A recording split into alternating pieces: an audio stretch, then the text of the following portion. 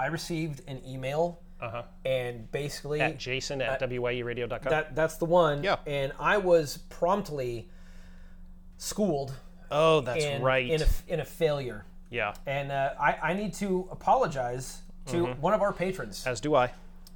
Yeah. PJ, we are very sorry for how we have let you down. Sorry, I'm laughing. I've wronged you. We, in a recent recording, we didn't do our usual testing of the audio because, we're professionals now, and why do we need to do that? And it turns out my mic wasn't on, so only your mic picked it. Long story short, our patrons actually give us money every month to make sure that this is the best quality we can provide, and we let them down, and PJ called us out on it, and he's right. The folks that go over to patreon.com/WIE, like PJ, are the ones that got us off of the old microphones, which were horrid. Got us onto the streaming services, so you guys never have to pay for the show. That's right. And we were called out because PJ sent us an email that said, I am sick and tired of buying you guys beer, and you're not drinking beer. So we waited until 9:30 this morning. And PJ, this is for you.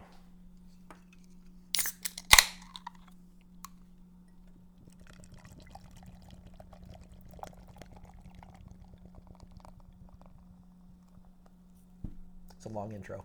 And I'm not sure, but somewhere in the background, I swore I heard taps playing.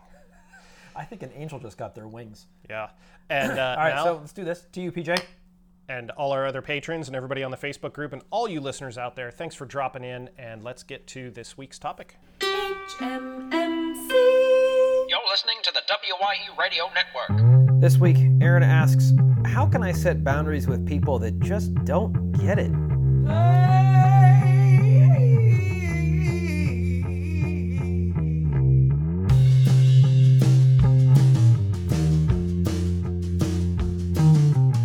Podcast that responds to all emergencies on and off the job.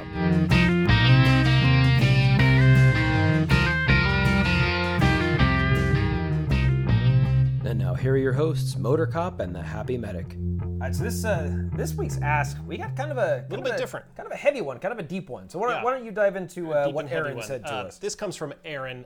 Good morning. He's working 911 private ambulance somewhere in the world.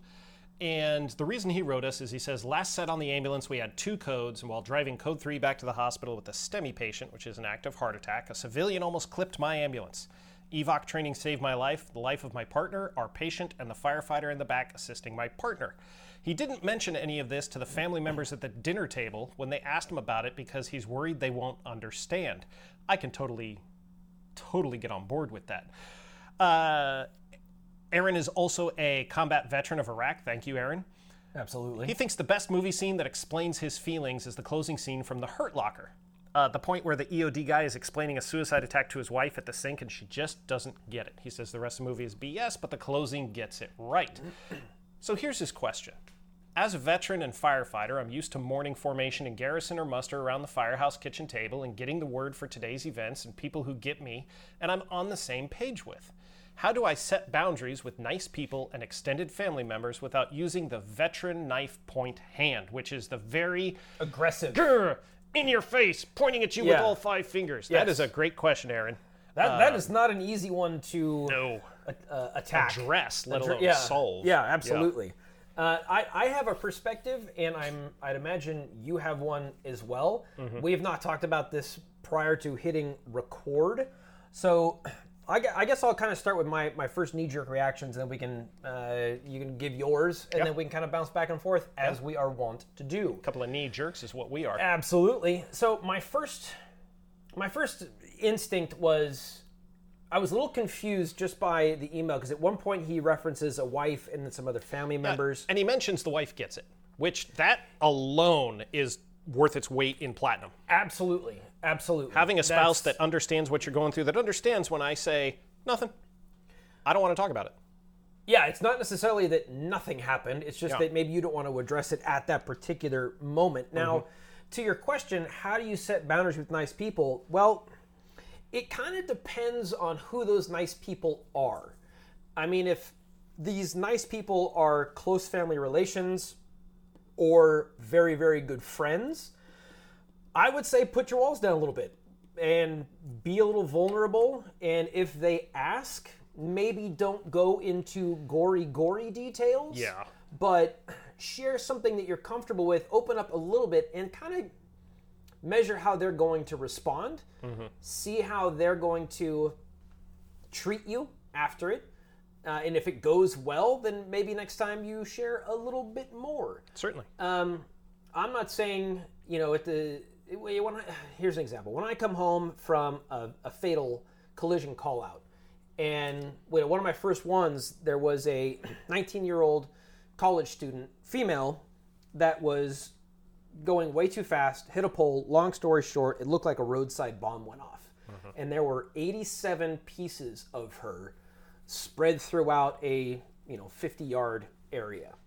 The reason I remember that it was 87 because I was the guy holding the stationary pole and putting the mark on each point of evidence, of body evidence.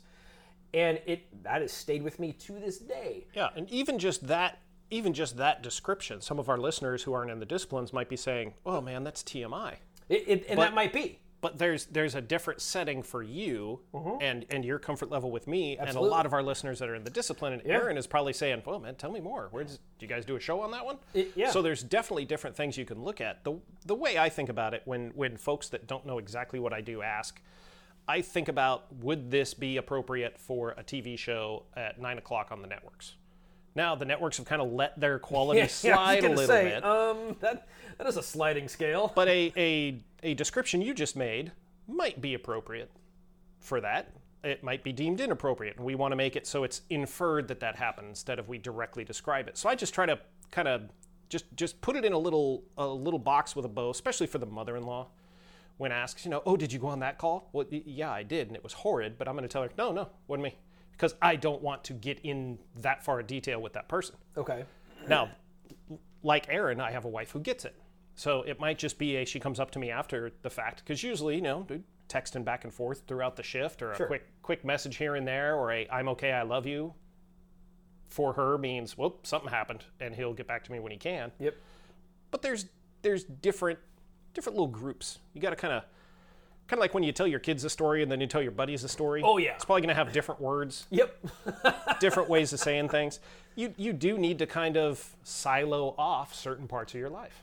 And it's not that you can't talk about it at all. It's that you just need to be careful who you talk about it with, because if you... And what level of detail you go into as well. And if you try to open yourself up, say you're going to... and he mentions that there's a group that he tries to go to every now and then over at the church, and maybe they get it, maybe they don't.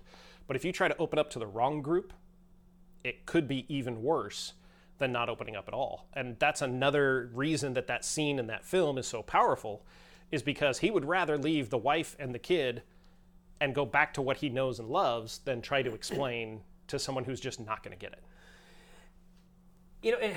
Thinking about that scene, because we watched the video when he sent it over, and one of my first thoughts was, maybe she isn't the right person for him. And that can be a challenge too. That's tough, because you've got that thought of, I'm really hurting. I've experienced these things. I've seen X, Y, and Z. I don't censor when I'm talking to the wife. I tell her about those 87 points, and I go into more detail with her. And she's a special individual, because it takes a very special person to really want to hear those kinds of things. But part of it for me really is exercising those demons, because I don't want to carry that 19-year-old girl with me for the rest of my life. I don't. You can't. Exactly. And part of the solution may be talking to a professional. And there's nothing at all wrong with that. I'm in the middle of that right now. There's and nothing wrong with it. I'm not ashamed in the slightest to talk about it, because I've done it in the past, and it was so powerful for my healing that when I ran into some issues a little while ago, it was like, you know what I'm going to do? I'm going to go back to what I know works, and I'm going to give it a shot. And not everyone needs to go and do that and talk to a professional. Sometimes just reaching out to a stranger. I mean, look how, I'm going to use the word, cathartic our blogs were. Not only for us, but for other people reaching out. Hey, man, I'm going through the same thing. Yep. And now we're in this new format, this audio format, where we can actually have a two-way conversation instead of just dumping our feelings out anonymously. Right. That can initially be very positive. One of the first things my new therapist asked was, have you tried journaling? Like, yep, worked great, done with that. Yeah, not going to do it again. What else you got? Yep. Have you considered talking to a friend? Yep, we have a podcast. But going through all these the highlights there, Doc. Yeah, going really through all these that money. all these coping mechanisms that have worked for so many people, and maybe that's something that can help. That you've got a journal where you put out the most emotional details just to get them out and see them in written word. Can be it doesn't transformative. It doesn't have to be in the form of a blog on the internet. It can be in an old school analog notepad by the bed. Or you can just write it down on a piece of paper, look at it, feel good about it, rip it up, throw it away. Yeah, absolutely. That works too. There is something about getting the words and the feelings out of your head and onto the page that they can lose some of their punch, their power, their ability to mess with you. Our emotions become our actions. Absolutely. That's something that I learned a long time ago. So if you're more emotional in a situation, it's going to determine what actions you take. So if you are purposeful with your actions, you can actually control your emotions on certain things. And that is why some of us get the wife says I have paramedic mode, where I'm no longer Justin, I'm no longer Dad. I am suddenly in this paramedic mode because I've got cop mode. And the thing is she exploits it. She's like, I need you as a paramedic right now. And I know that there's something that there's a finger missing, or there's an old lady choking on a cruise ship, or somebody's ear is almost, whatever it is. Yeah. But having that separation that we have allows us to deal with things in the moment, to bypass that emotional response initially, and we'll process it later. What I'm finding is too many people skipped that processing it later part. Yeah, when I teach at the academy, or if I've got a trainee, one of the things I talk about often is, if you continue to bottle up all of these experiences you have, all of these emotions, and you don't, tap that release valve every once in a while, that pressure is going to build and build and build. And at some point, you're going to destroy your life, life of a family member, maybe somebody at work. Your marriage is going to implode. Yep. You're going to have a horrible relationship with your children. You're going to be the guy or the girl that nobody wants to work with, because after 7 years on, you've seen it all and done it all, and you're just this cynical, maladjusted malcontent that nobody wants to be around. And now it's important to remember that some Garys are just Garys. That's true. That's true. You look at a Gary who you know for sure is not doing well emotionally, yet appears to be very, happily married, the kids are happy, all these things. You'll never know the demons that other people are struggling with unless they come out and tell you. And that's one of the problems that Aaron is experiencing, is he's got these demons and he's trying to figure out how to lighten that load, and he's not sure who to talk to about it. Yeah. And that is I wish I had an answer for him that wasn't, pretend it's a TV show. But that's just how my brain thinks about it. I get calls all the time. We just had a big 5-alarm fire in the city the other day. Yeah, I saw that. Big fire. The mother-in-law was sending me messages. Are you at the fire? She knows full well I work at the airport. But she doesn't understand that I wouldn't get called to that. So, no. That was my response. No. Because I'm not going into details. Other people were calling asking me, hey, I saw a 2-truck was there. Were they on the 4th alarm, the 5th alarm? I thought they were Chinatown on the other part of town. Those people I'll get involved with the conversation with. They get it. They have some sort of context. They get it. Like Aaron's wife gets it. Yeah. So it's that context, and you really have to lead into it. I have spent, oh my goodness, the better part of 25, almost 30 years dealing with my mother-in-law and trying to explain to her the fire service. It hasn't worked now. It's not going to work in the future. You're a slow learner, son. You know what? And I joke with her because anytime something comes up with the wife that drives me nuts, I have to tell her, man, I've had her longer than you did. So I guess it's my fault. But, you mentioned an interesting thing about tapping that relief valve. And that is one of the most important things. And we joke around, we started the show with opening up a beer. Yeah. If you find yourself going to alcohol, prescription medications, illicit medications, drugs, something that is unhealthy in excess as your pressure relief valve, you will crash and burn faster. That's one of them than someone who lets it build up. That's one of them. What do you call danger signs? Yeah, and it's it's one of those things. The first thing they ask you when you call up to get help, like I did, and again, I'm not ashamed to share it, they say, are you in a safe place? Yes. Are you trying to hurt yourself? No. Are you drinking more than you should? Yeah. That's why I'm on the phone with you. Yeah. Because I turned around at one point. I'm sorry it took me so long to answer. I had a mouthful of beer. Yeah. I turned around at one point and it was like, I am using the wrong coping mechanisms and I know better. Right? Yeah. So yes, we joke around and we have a beer while we record the shows, and it's just something that we have. But we also know from dealing with each other that at some point there's going to be a, hey dude, let's take a break. Yeah. Let's be done. Yeah. And having somebody to watch out for you. And it's difficult at the same time because these coping mechanisms, these walls that we put up, if they aren't healthy, those other people that we're talking to may not understand what we're going through. And it makes it even more complicated to talk things through. Yeah, I'll see all that, and I'll raise this for Aaron. Call. Wait, what? Oh, sorry. I thought we were playing cards. No. Oh, because I said raise. God, I see what you did there. Yeah, that's timely. Sorry, we were all serious. I had to break it there for a minute. You know, we talked about journaling. It really depends on how your brain works. I type faster than I write, which is why I opted for a digital format. Mm-hmm. But something else you could, consider some kind of a podcast. Maybe you're looking for help. Seek out professionals that have a book that just came out, a program they're launching, something that you can tap that knowledge, and you can bring them on, and you can get, wait for it, free help. Because, hey, here's what I'm struggling with. A lot of people in my audience, it doesn't matter if you have an audience or not, by the way, my audience that you could be building, they are curious about these kinds of things. What would you offer them? What kind of strategies would you want them to do? Spoiler alert, that's kind of how we come up with some of the topics for our show. Exactly. It's what we're going through in our lives that influences what you guys hear on the show. And that's why it's what's your emergency. We sit down like, hey, dude, what's your emergency? Yeah. What's your emergency? I went through a dark period about 2 months ago. Had some pretty serious issues going on, and I knew who to talk to, how to talk to them about it, reached out to the wife, reached out to you, reached out to some professionals, working through it. Yeah. It takes time.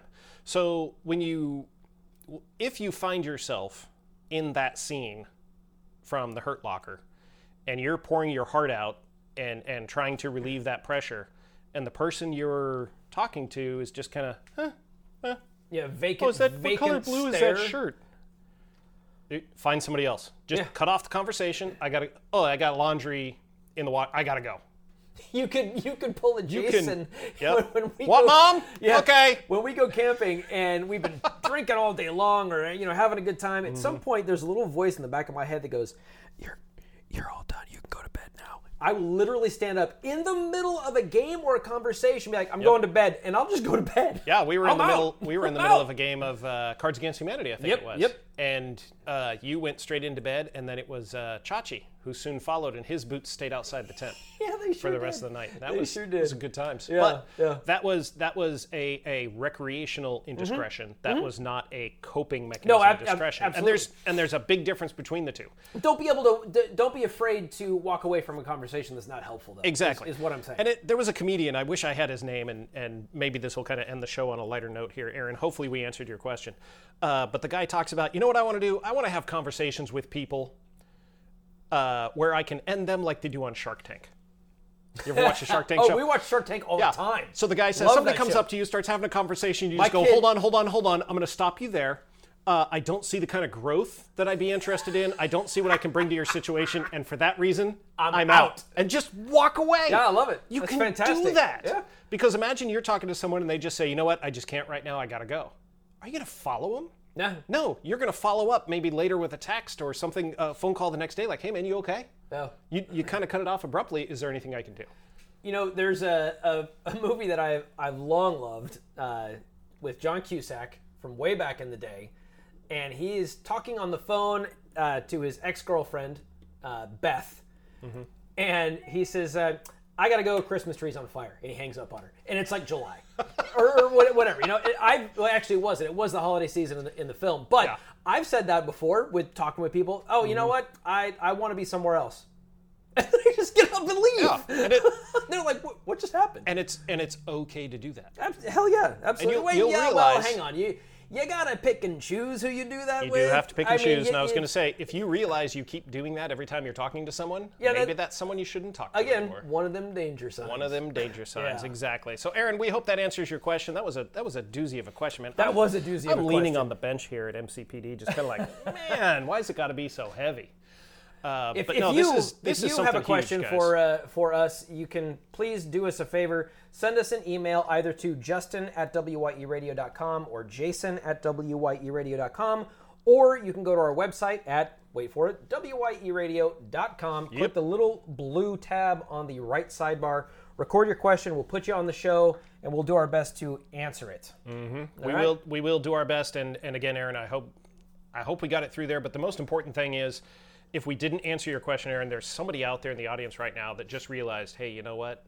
Maybe I'm not where I want to be. And that's the most important thing. Look out for yourself, then look out for each other. You can't help other people if you are in crisis yourself. Exactly. Which leads me to another thing. If Aaron, if you find yourself not having somebody to talk to, you can always reach out to us either on through Facebook at facebook.com/WYE Radio Show. Send one of us a message, and we're happy to talk at any time. That's why we started this silly little show in the first place. Just start your little thing with off the record, and none of it will make it on the show.